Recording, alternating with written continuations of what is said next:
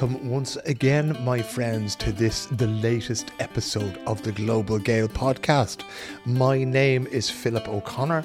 I am coming to you from Stockholm in Sweden, and you, tasteful individual, discerning individual that you are listening to the podcast for the global Irish community of give or take 70 million people around the world. This is where we bring you tales from the international Irish community. Whether you were born on the island of Ireland, whether you are of Irish heritage, you are welcome along to hear inspiring and interesting stories from people in our community. And it's a podcast that's growing all the time. It's great to see, with listeners from all over the place checking in. And I think this episode this week is going to be of particular interest because it discusses that very subject, right? That of Irish identity.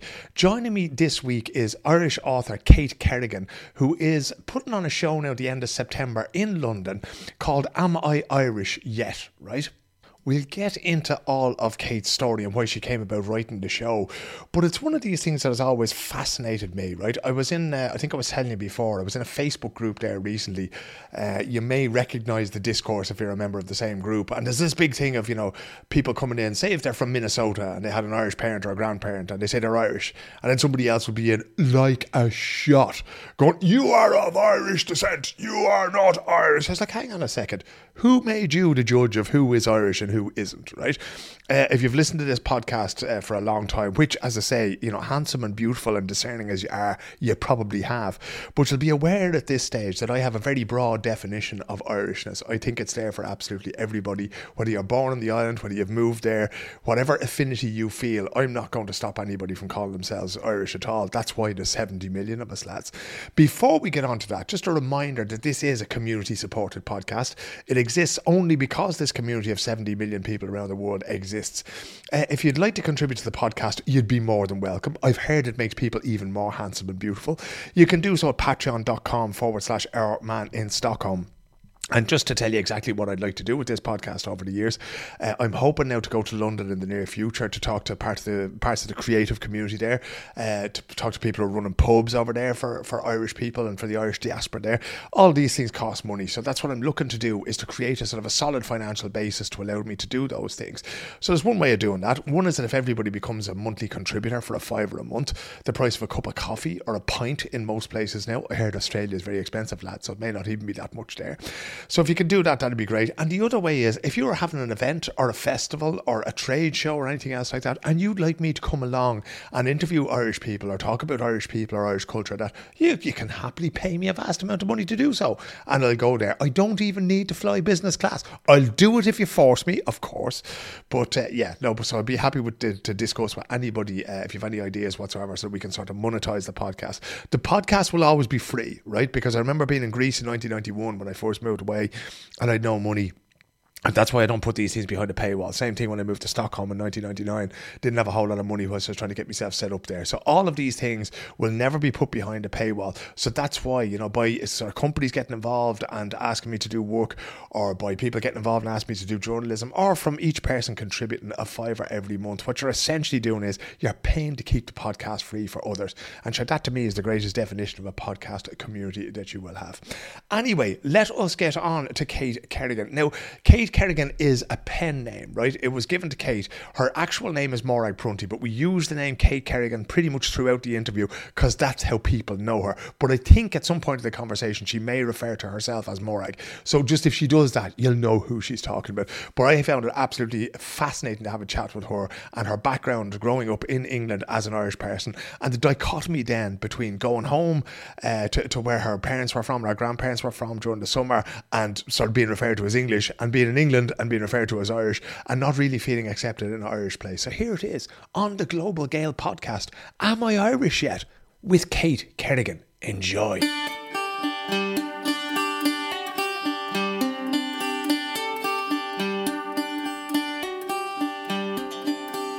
Kate Kerrigan, it's one of those stories that I actually don't know where the best sort of way into it is. But so could we start with a little bit about yourself and your background and your sort of Irish heritage? Because your mum is from Ballina in County Mayo, isn't she? Yeah, my mum's from Ballina. My dad's family are from Longford. And we were just like the Irish family growing up in London. We spent all of our summer holidays over in Ireland. And, it was kind of the time that I was growing up. And so the Northern Irish conflict was full blown, and it was very much over in the UK. We were kind of the bombing Irish, Mm. And when we came home, we were with English cousins. And I think that my generation, the generation that grew up at that time specifically in the UK, we're kind of like the last generation that have been affected really in a significant identity way with with the relationship between the English and the Irish. Like one of the things I say in my show is the best thing about the Irish is we hate the English. And if you're English and Irish at the same time, it's a bit of a problem. Slightly problematic, that, all right. Yeah. How did you experience that? Like, if you were going to school in the 80s and the 90s, because some periods would be worse than others.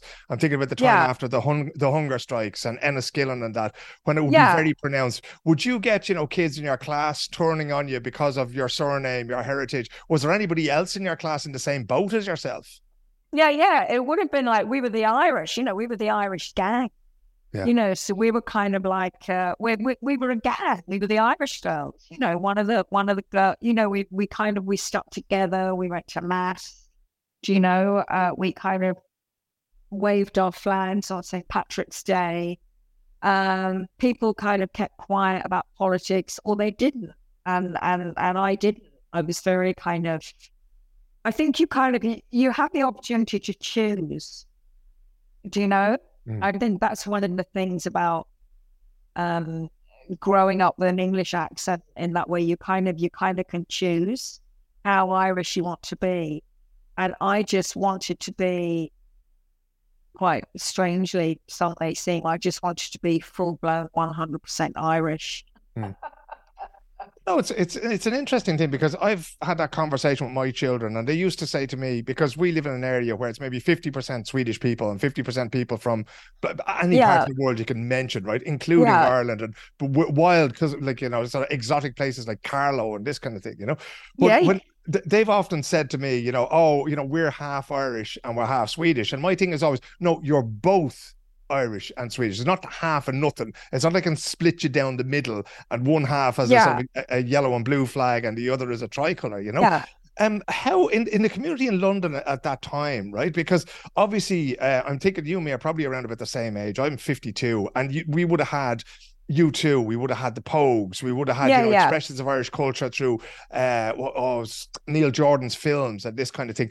How much of that would have been in your home, with your mom being from Ballina and your dad being from Longford? Were you sort of enveloped in that culture at home as well? Yeah. We wouldn't. I mean, my parents were they were quite old. So we would have had, but I'm probably a bit older than you. We would have had like the Dubliners records. We would have discussed Irish politics. We would have where they were not taught in English schools at all, Irish history. We would have had the Dubliners, Brendan Behan, recordings of Brendan Behan records. We were very influenced by Irish culture in our home from our parents, and also we spent a lot of time over here. We spent all of our summer holidays over here, and I think because. I think that generations now, children young people now are interested in identity, particularly around the whole area of gender and LGBTQ. And I think they are interested in their identity, but it's softened. Globalization has softened it. Whereas back in those days, it really was the English and the Irish just sort of hated each other.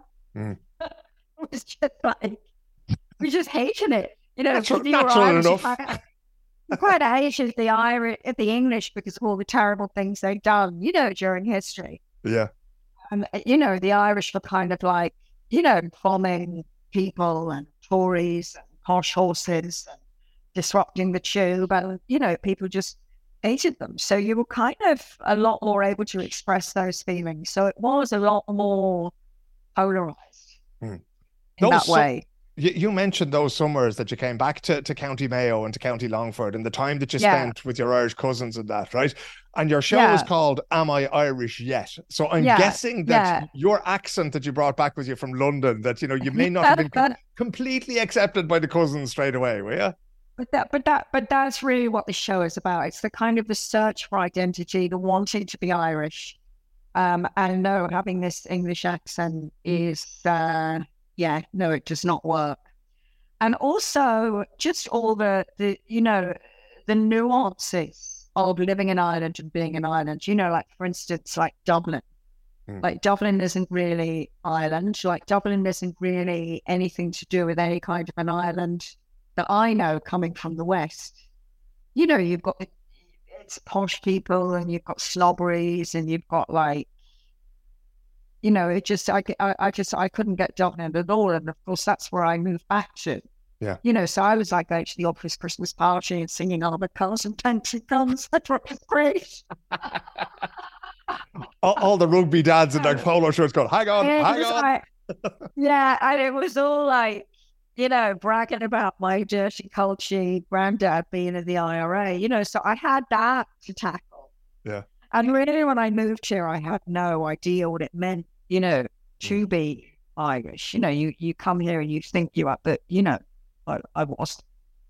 I think there's so many different ways of expressing it, and there's so many different ways that it manifests itself. And obviously, in the situation that you were in as part of the London Irish, if we call them that, that's one way of doing it. Then you move to Dublin. I'm from Dublin. I understand exactly what you're saying. But you're not side. You're not from. Where are you from? I'm from Donecarney on the north side. That's correct.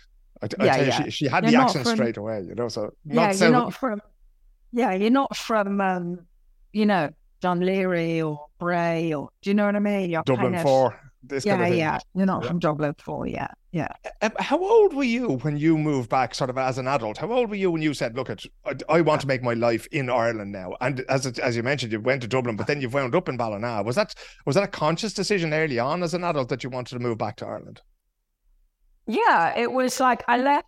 I had a very successful job in London. I was like the editor of Just 17, and I was kind of high flying, but I think I kind of burnt out quite quickly, and I got offered a job in Ireland, and I knew enough to know that, there weren't many jobs editing women's magazines in Ireland. And if I didn't move then, it would never happen for me. So I moved over. I think I had my 25th birthday in Dublin.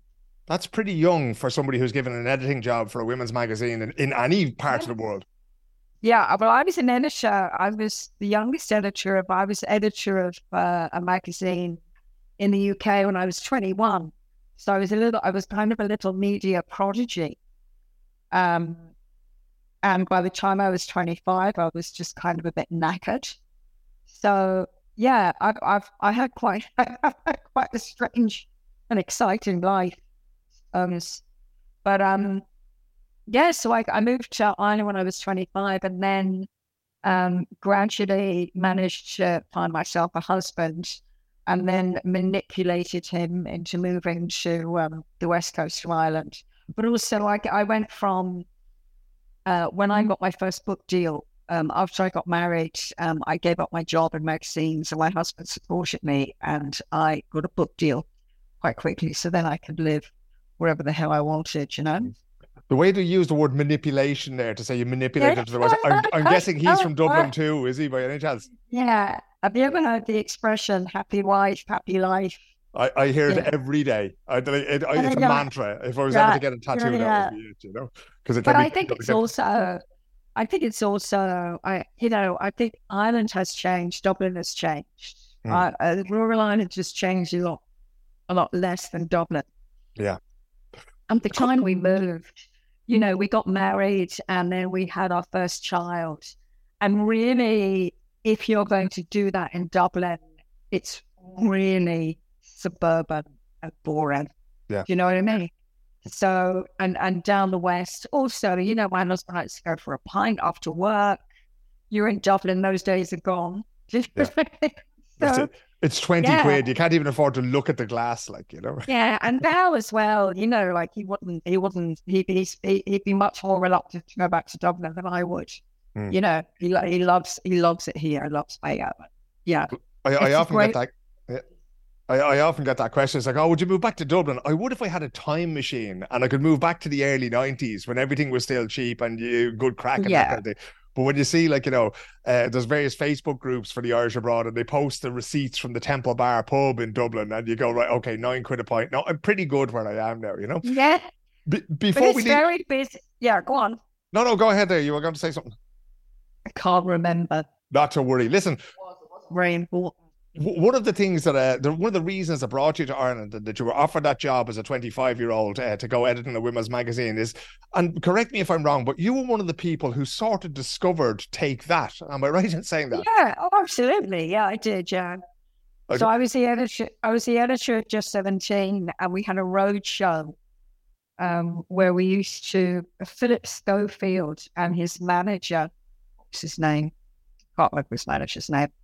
And we used to we travelled all around the UK, various different venues with young pop groups and took £1 coins off 14 and 15-year-old girls and had this kind of roadshow. This is back in the early 90s, before the internet or anything like that, Yeah.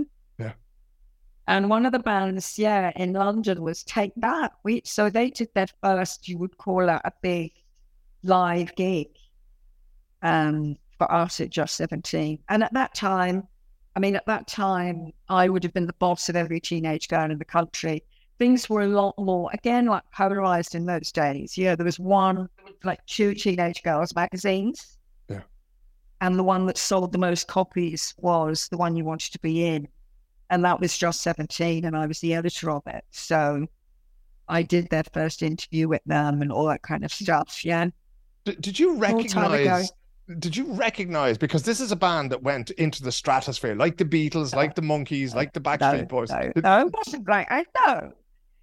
When you're, no. And they only go in bands like that.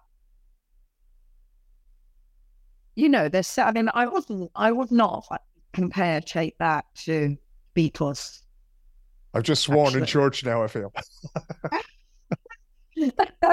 I mean, what was happening at that time was that we needed boy bands, and boy bands needed us, and it was a market. And it always has been, like you're feeding the frenzy of teenage girls, and it was a different time. Now everything's become a lot more,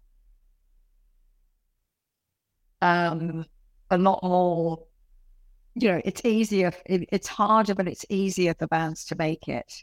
Everything, you can produce your own records, that kind of thing. And in those days, it was just very much, it was like a big marketing thing. And, they were good, they were talented, they could write songs, they could perform. It wasn't like I looked at them and I went, oh, they're going to be the biggest thing ever. But you do know, and you want them to be the biggest thing ever, because if they're the biggest thing ever, you're selling more copies of your magazine when you put them on the front cover.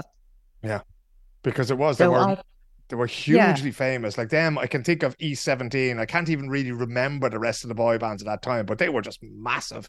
And then, kids crying when they broke up and this kind of thing as well, Yeah. Oh, absolutely. Yeah. Was that an exciting time for you to be in the middle of all this? Because I know you said you eventually burned you out, but it sounds like it was great. No, crack. It wasn't. It kind of, it wasn't, it wasn't. Like, I look back on it now and I think, oh my God, did I really do all those things? Sometimes I talk to my son because, I was in Calower County now, and there's not much happening down here. And when I was younger, when I was on the women's magazines, I did meet all sorts of people and do all sorts of interesting things. And sometimes my son, he's in fashion college, and he just looks at me and I just say, you think I'm making this stuff up, don't you? And he kind of, I know, because it's so beyond. But it's just a different experience, a different time. Yeah. And things were different then. From there, you went, you eventually left the magazine world, as you said. Your husband was supporting you for a little while, and you got a book deal. And I love the way you said that, because it just sounded like the easiest, most natural thing in the world. No. What made you decide to go from editing magazines to writing novels? And how did that process work? Because I'd assume you would have had a profile, you would have had contacts, you knew how the media and the marketing worked and that kind of thing. Was that a help to you? No, it was a very different thing. And if anything, it was kind of humiliating because every journalist wants to write a book or wants to write fiction. So actually other journalists sort of laugh at you, and book publishers are not always in that much of a hurry. So no, it was, I just had been writing fiction. I had a passion for it. I'd always written short stories and written fiction, and I finished a book that had taken me years and years and years. It was kind of a literary thriller. And by this time I'd acquired an agent. Actually, that was through my contacts in magazines. I met a woman who was starting out as an agent, and she took me on. And I've written this thriller, a literary thriller, which turned out to be neither literary or thrilling. Top in the way. Yeah. And I was friends at that time with Marion Keyes. She was a writer, very, very successful now, but this was in her early days in Dublin. And we started a little book group together, a little writers group. There were a few of us sitting writing. And one night I finished this book, and she said, "Did you enjoy writing that book, Maura?" And I thought about it, and I said, "No, it was horrible. It was a horrible experience. It was really hard." Yeah, it was really hard, and it took me ages. And she said, if you wrote commercial fiction, you'd be really good at it because you've all this experience in the women's magazines. And actually, Marion had covered me at work. She based one of the characters in one of her books, one of her women's fiction books, on me. I said, no, very snobby. I said, oh, no, I'm not really. And she said, just because you don't place value on something that you can do, she said, it doesn't mean that it doesn't have value. Mm-hmm. And the next day I woke up and I started writing a kind of really fast-paced comedy, chick-bitty type book, very way out. And I rang my husband. I ran into my husband. I said, I think I'm onto something. And I said 20 pages off to my agent, and she got me a huge book deal on the strength of that. But I'd been writing for years, but I tripped on something. I got lucky, It's not always easy to consume that portion of humble pie, though, is it? Because, you have these great aspirations of writing literary fiction, and then you find out, hang on a second, this is what I'm really good at. Was that hard for you then to be sitting there sort of, half going, shit, this is really good? Kind of. But, I think I've always been, there is that. I actually teach creative writing now. That's one of the things that I talk to my students about, is the writer's ego.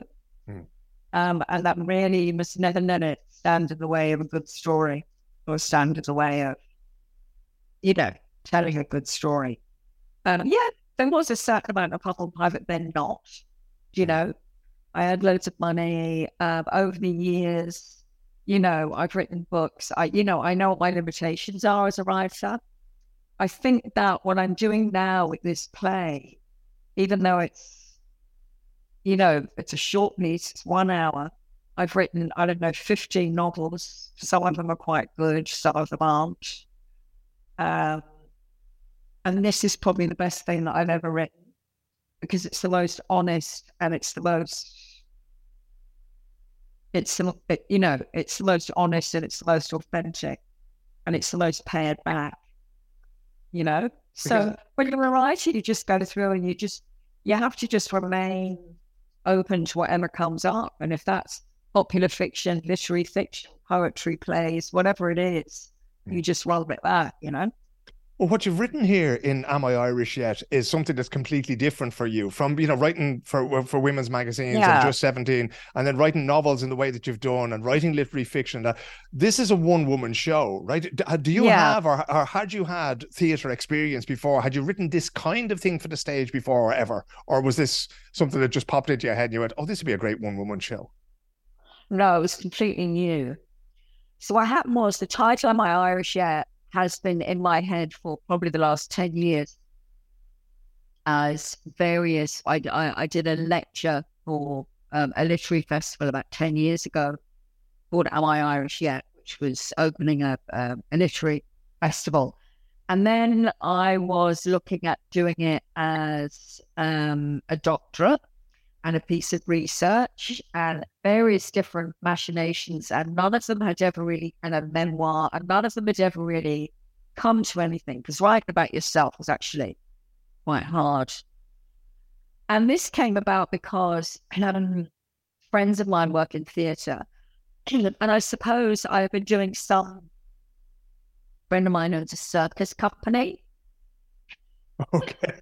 I'm not sure I like where this is going, but go on. And I do like costumes for her. It's just like my little kind of side passion. I do like costumes for her. So I think my contact with her and her husband, who are both quite seasoned English theatre professionals, and they were just like, you can do this. So I wrote the piece probably about a year ago. I didn't really know if I was going to perform it. Initially, I was just going to stand up and read it in a theatre.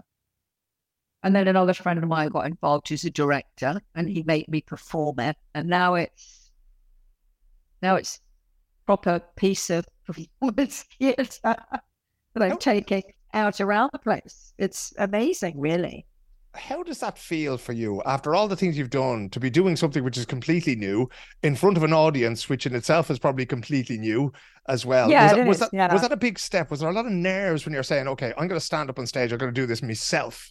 Was that a big step for you to take? Strangely enough, no. I think what it was more kind of like, oh my God, I can actually do this. Why didn't I do this years ago? It's a bit like, when I had a baby and I kind of went, oh my God, this is amazing.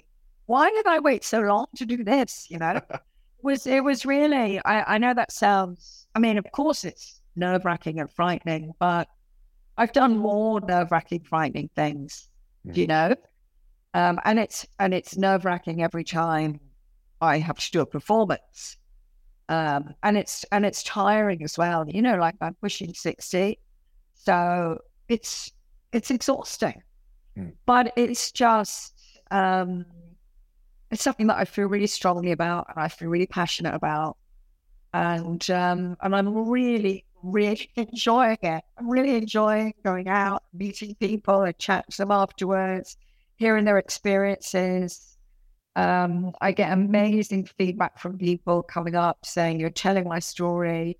The last gig I did, a woman came up and she was just like this, like little old knot granny, with like the real typical, what you would imagine like an Irish granny to look like, with a little perm cardigan. And she came up and she had a London accent, and she said, I've been living in Ireland for 17 years. Still had the accent.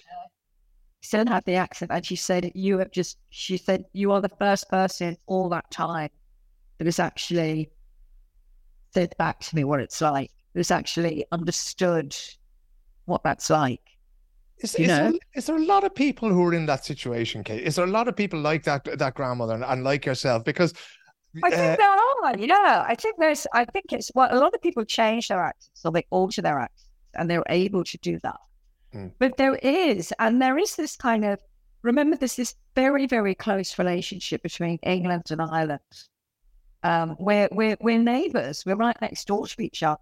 And yet there has been, this animosity. And I still, I speak like this and the English accent kind of grates on me, Like sometimes I can't bear listening to myself speak. Sometimes if I hear myself recorded back, I'm like, who's that little tan bitch? Oh my God, it's me. It's still, it's kind of like an inbuilt, just like a very kind of inbuilt, ancient, unconscious bias that is just there, that just exists. Yeah. And no one really talks about it. No one talks about it. Everyone pretends it's not there, but no one talks about it. So it's really great to be able to talk about it and not give a shit, and then get great feedback from people. You know? The Irish writer Paul Howard, who writes the Ross O'Carroll Kelly books, Yeah, amongst yeah, it's great. Yeah, millions of other things. But he talks about being a yeah. young lad and moving back from England to Ireland and thinking, I have to get rid of this accent or it's going to get me killed because of the Actually, I school year. didn't know that. I did not know that. Yeah. I didn't know that he was in England, that he Yes. originally came from England. Yeah, so he was really, I think he was born in Ireland, then moved over to England. He'll probably give out to me now if I get this wrong. And then when he moved back in sort of 12, 13, you know, those sort of formative years when you should be Yeah, reading yeah. just 17 and watching Take That. And then all of a sudden he went, okay. But so he made sort of the conscious choice, if I can frame it that way, to get rid of the accent. But you I never was did that. about that. No, You never thought, I tried, but I was kind of unable. yeah. I'm just unable. That's kind of what the show is about as well. It's kind of why it's a comedy, because I'm just not able to. Mhm. I've tried. Hasn't worked out so far. Apart from that one grandmother from Knock in County Mayo, who else has seen this show? How many shows have you done so far? And has there been any sort of reaction? Because sometimes when you hold a mirror up to Irish people who are born and reared in Ireland, they're not a big fan of it when we tell them, look, you probably weren't as welcoming as you could have been there. It's been really interesting because I've done a couple of shows in the UK. That's amazing. And I've another run in London. But going around Ireland, the feedback has been amazing from people, because Irish people are nice and they don't want to think of themselves as being mean. Yeah. And they're not mean. It's just that thing that, and when you go back to them, you say, actually, that was a bit shitty, or actually, I did feel like a bit of a prick, or actually, I don't like being called a plastic paddy. Do you know what I mean? They're kind of like one of the things that surprised me was, say, one of the first shows that I did was for a group of people who I work in the circus with the theatre in, and one of them is this fabulous woman from the north, Ursula. And she just said, what's the show about? And I was telling her that I was saying, there's one part of it where where I get caught up in the Harrods bomb.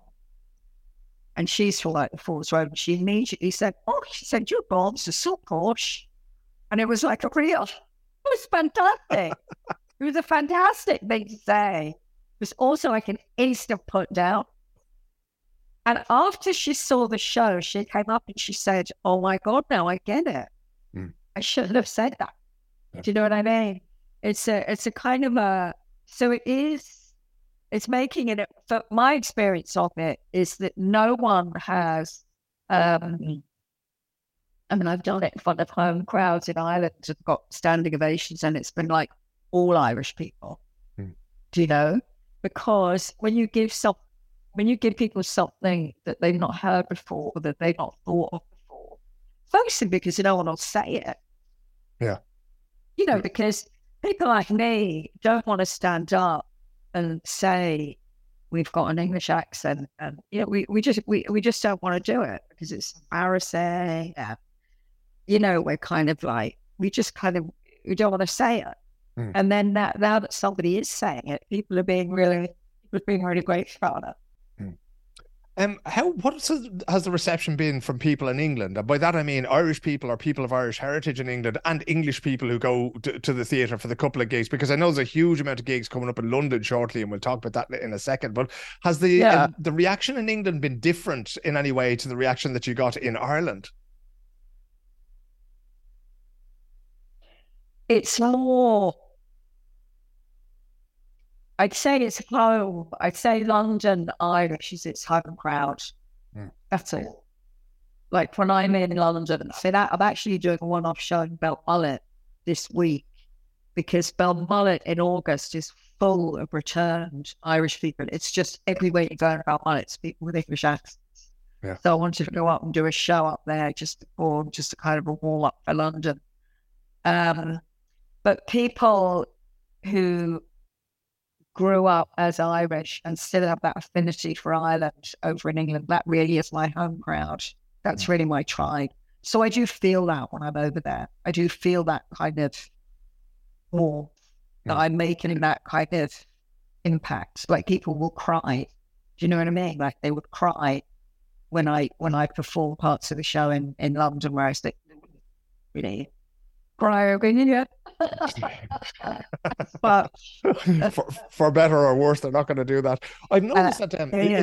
it's also an idea that, if you and me can talk about this, with me in Sweden and you in Ballina, and if it's playing in Ireland and it's playing in London, do you have the ambition to bring this to San Francisco and to New York and to Sydney and to Auckland and those places? Because I feel it's a story that, it's going to go home there. Have you had any discussions about that yet, Kate? No, I have a really good production company, so we're just gonna just taking it one step at a time.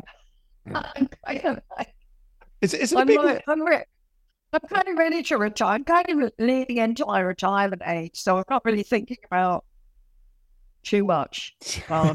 Creating a touring behemoth instead, when you should be retired. Yeah. Is it a very big risk, Kate? I'm talking about, things like financially and that kind of thing, because if you're going to take a show on the road, obviously theatres cost money, tickets cost money, etc., etc. The production company and directors will want to get paid and that. So is there a huge personal risk for you financially there, or is that sort of covered by the professional people? No. I wouldn't take that risk. Yeah, no, I don't love it that much. It's amazing how cynical you become in the writing business. You make it work out. I mean, no one, you're not going to become a millionaire putting anything on the stage anywhere, But at this stage, I have a good production company. We make sure that our costs are covered. There's no huge risk. It's not Riverdance. It's just me. It's just me in a bag. I gotta stick that in the poster when you come to Stockholm for this show. Am I Irish? It's not Riverdance is going to be written across the bottom, just in case anybody gets it wrong. Do you have any other ideas? Having dipped your toe into the world of stage now and writing for the stage after so many years of writing for novels and journalism and that kind of thing, is this something that you go, hang on a second, I could be baiting out plays here like Brendan Behan now? Yeah. I don't want to beat out plays. I don't want to beat out anything anymore. I feel like I'm 60 next year. I've written an awful lot. Do you know? It was one of the things that happened to me during lockdown. I just thought I'm not gonna. I write what I love writing when I love writing. I just don't want to suck all the joy out of it, if you know what I mean. So I have a couple of ideas. Yeah, I have a couple of ideas that I'm kind of mooching around with and talking to a few other people about, that I hope something will happen with them over the next couple of years. But I just want to concentrate on this and bring it to as many people as want to see it, without wearing myself out entirely. So that's all I'll be doing for the next while, but I certainly won't be bashing plays out anymore. My days of bashing things out are over. You mentioned that you're heading to London. Where and when can people see the show, Kate? Okay, so if you want to learn about the show, you can go onto my website, www.katekerrigan.ie or amirishyet.com. And the show in September is going to be at the White Bear Theatre in Kennington. You can look up their website or Google it. And it's nearly sold out. It's on at the end of September from the 26th to the 30th. And tickets are selling very, very fast, which is good. Yeah, no doubt. But if you haven't listened to this today, come out. Blame yourself if it's sold out, ladies and gentlemen, because this is going to be an absolutely brilliant show. You and me are going to have a conversation, because we're going to have to bring this show to Stockholm as well at some point. But in the meantime, we'll definitely get that right. So maybe around the Eurovision something next year, But for now, Kate, thanks so much for taking the time to talk to me, and I look forward to coming. Maybe we might have a chat backstage at a show in London at some point in the near future. Oh, nice! Yeah, love that. Tremendous. Thanks again, Kate. Thank you. Absolutely. Thanks a million. There you go, the absolutely fascinating Kate Kerrigan, also known as Moray Prunty, and that show is getting out and about now. It's called Am I Irish Yet? And it will be coming to London at the end of September. And I was saying to Kate off air that I think I'm actually going to be in London the week after it's on, which is breaking me heart completely. And I can't fashion an excuse to be there when she is performing, but it's certainly a show that I would love to see. And I've no doubt that it is going to come to places near the rest of us sometime soon, maybe here in Stockholm.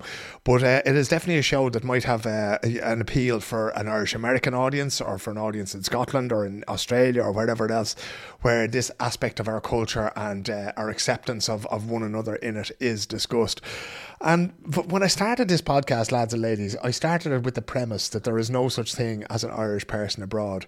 And just that whole idea of Kate being an editor of Just 17, the most influential women's and girls magazine at the time, is just amazing. And the idea that she would have given us Take That. Now, I know there's a few of you listening who have no idea who Gary Barlow and Robbie Williams and Take That actually are. They were huge at the time. And there's this Irish, this member of our community, one of the London Irish, behind that whole sort of success story. She was a part of that whole success story. Knew these lads, putting them on the front cover, building them up and this kind of crack, as a part of sort of music history, you know. So it's amazing. There certainly is no such thing as an ordinary Irish person abroad. Remember, patreon.com/OurMan in Stockholm. If you can throw in a $5 a month, please do, right? It's not much every year. You couldn't even get a Ryanair flight from most places back to Ireland for that. And if you did, by the time you threw a suitcase on board, it'd cost the earth anyway. So if you can contribute that, I would be very, very happy indeed. Next week, I've actually done the interview already next week, and it's with an Irishman living in Helsinki, Finland. And it's a fascinating conversation around food and innovation and the dairy industry. And this is the kind of thing you'll get, lads, on the Global Gael. If it's in any way interesting whatsoever, we will find them, we will hunt them down, and we will sit them in front of the Global Gael microphone and get them to tell us our story.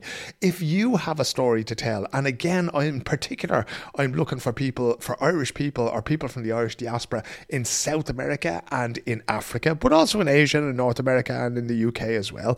As I mentioned, hopefully in the first week of October, I'm going to be over in London talking to some of the London Irish there and some of the young creative people that are there with Joe O'Neill. He's putting on events there to beat the band, so we're going to try to join them for some Tuesday evening, and we'll probably interview a bunch of other people as well once we're over there. But in the meantime, if you do have a story, hit me up on Instagram at Philip Ablana, on Twitter at Philip O'Connor, that's with 2 N's and an OR on the end, or you'll find me Philip O'Connor Journalist on Facebook, or just Google me and this loud-mouthed Egypt with a beard and a pair of glasses will show up somewhere, and you'll find contact details there. There's telephone numbers and there's email addresses and there's all sorts of that crack, right? I shall leave you alone. Remember that on this Our Man in Stockholm podcast feed, you can also hear the Irish in Sweden podcast. You can hear the Our Man in Stockholm podcast. There's an episode of that coming up next week as well, and the Premier Swedes podcast, where I'm desperately and very slowly trying to talk to all the Swedes who played in the Premier League. So far we've had Anders Limpar and we've had Pontus Kåmark, who played for Leicester City, and who was the other? Well, we had somebody else on there as well, and we also have Niklas Alexandersson, who played for Everton, coming up there as well. So well worth dipping your ears into that if you've nothing better to do with yourself. I shall let you go, my friends. Until next time, take care of yourselves, take care of one another, and I'll talk to you again very soon. In fact, in a week's time on the Global Gael podcast. Good luck.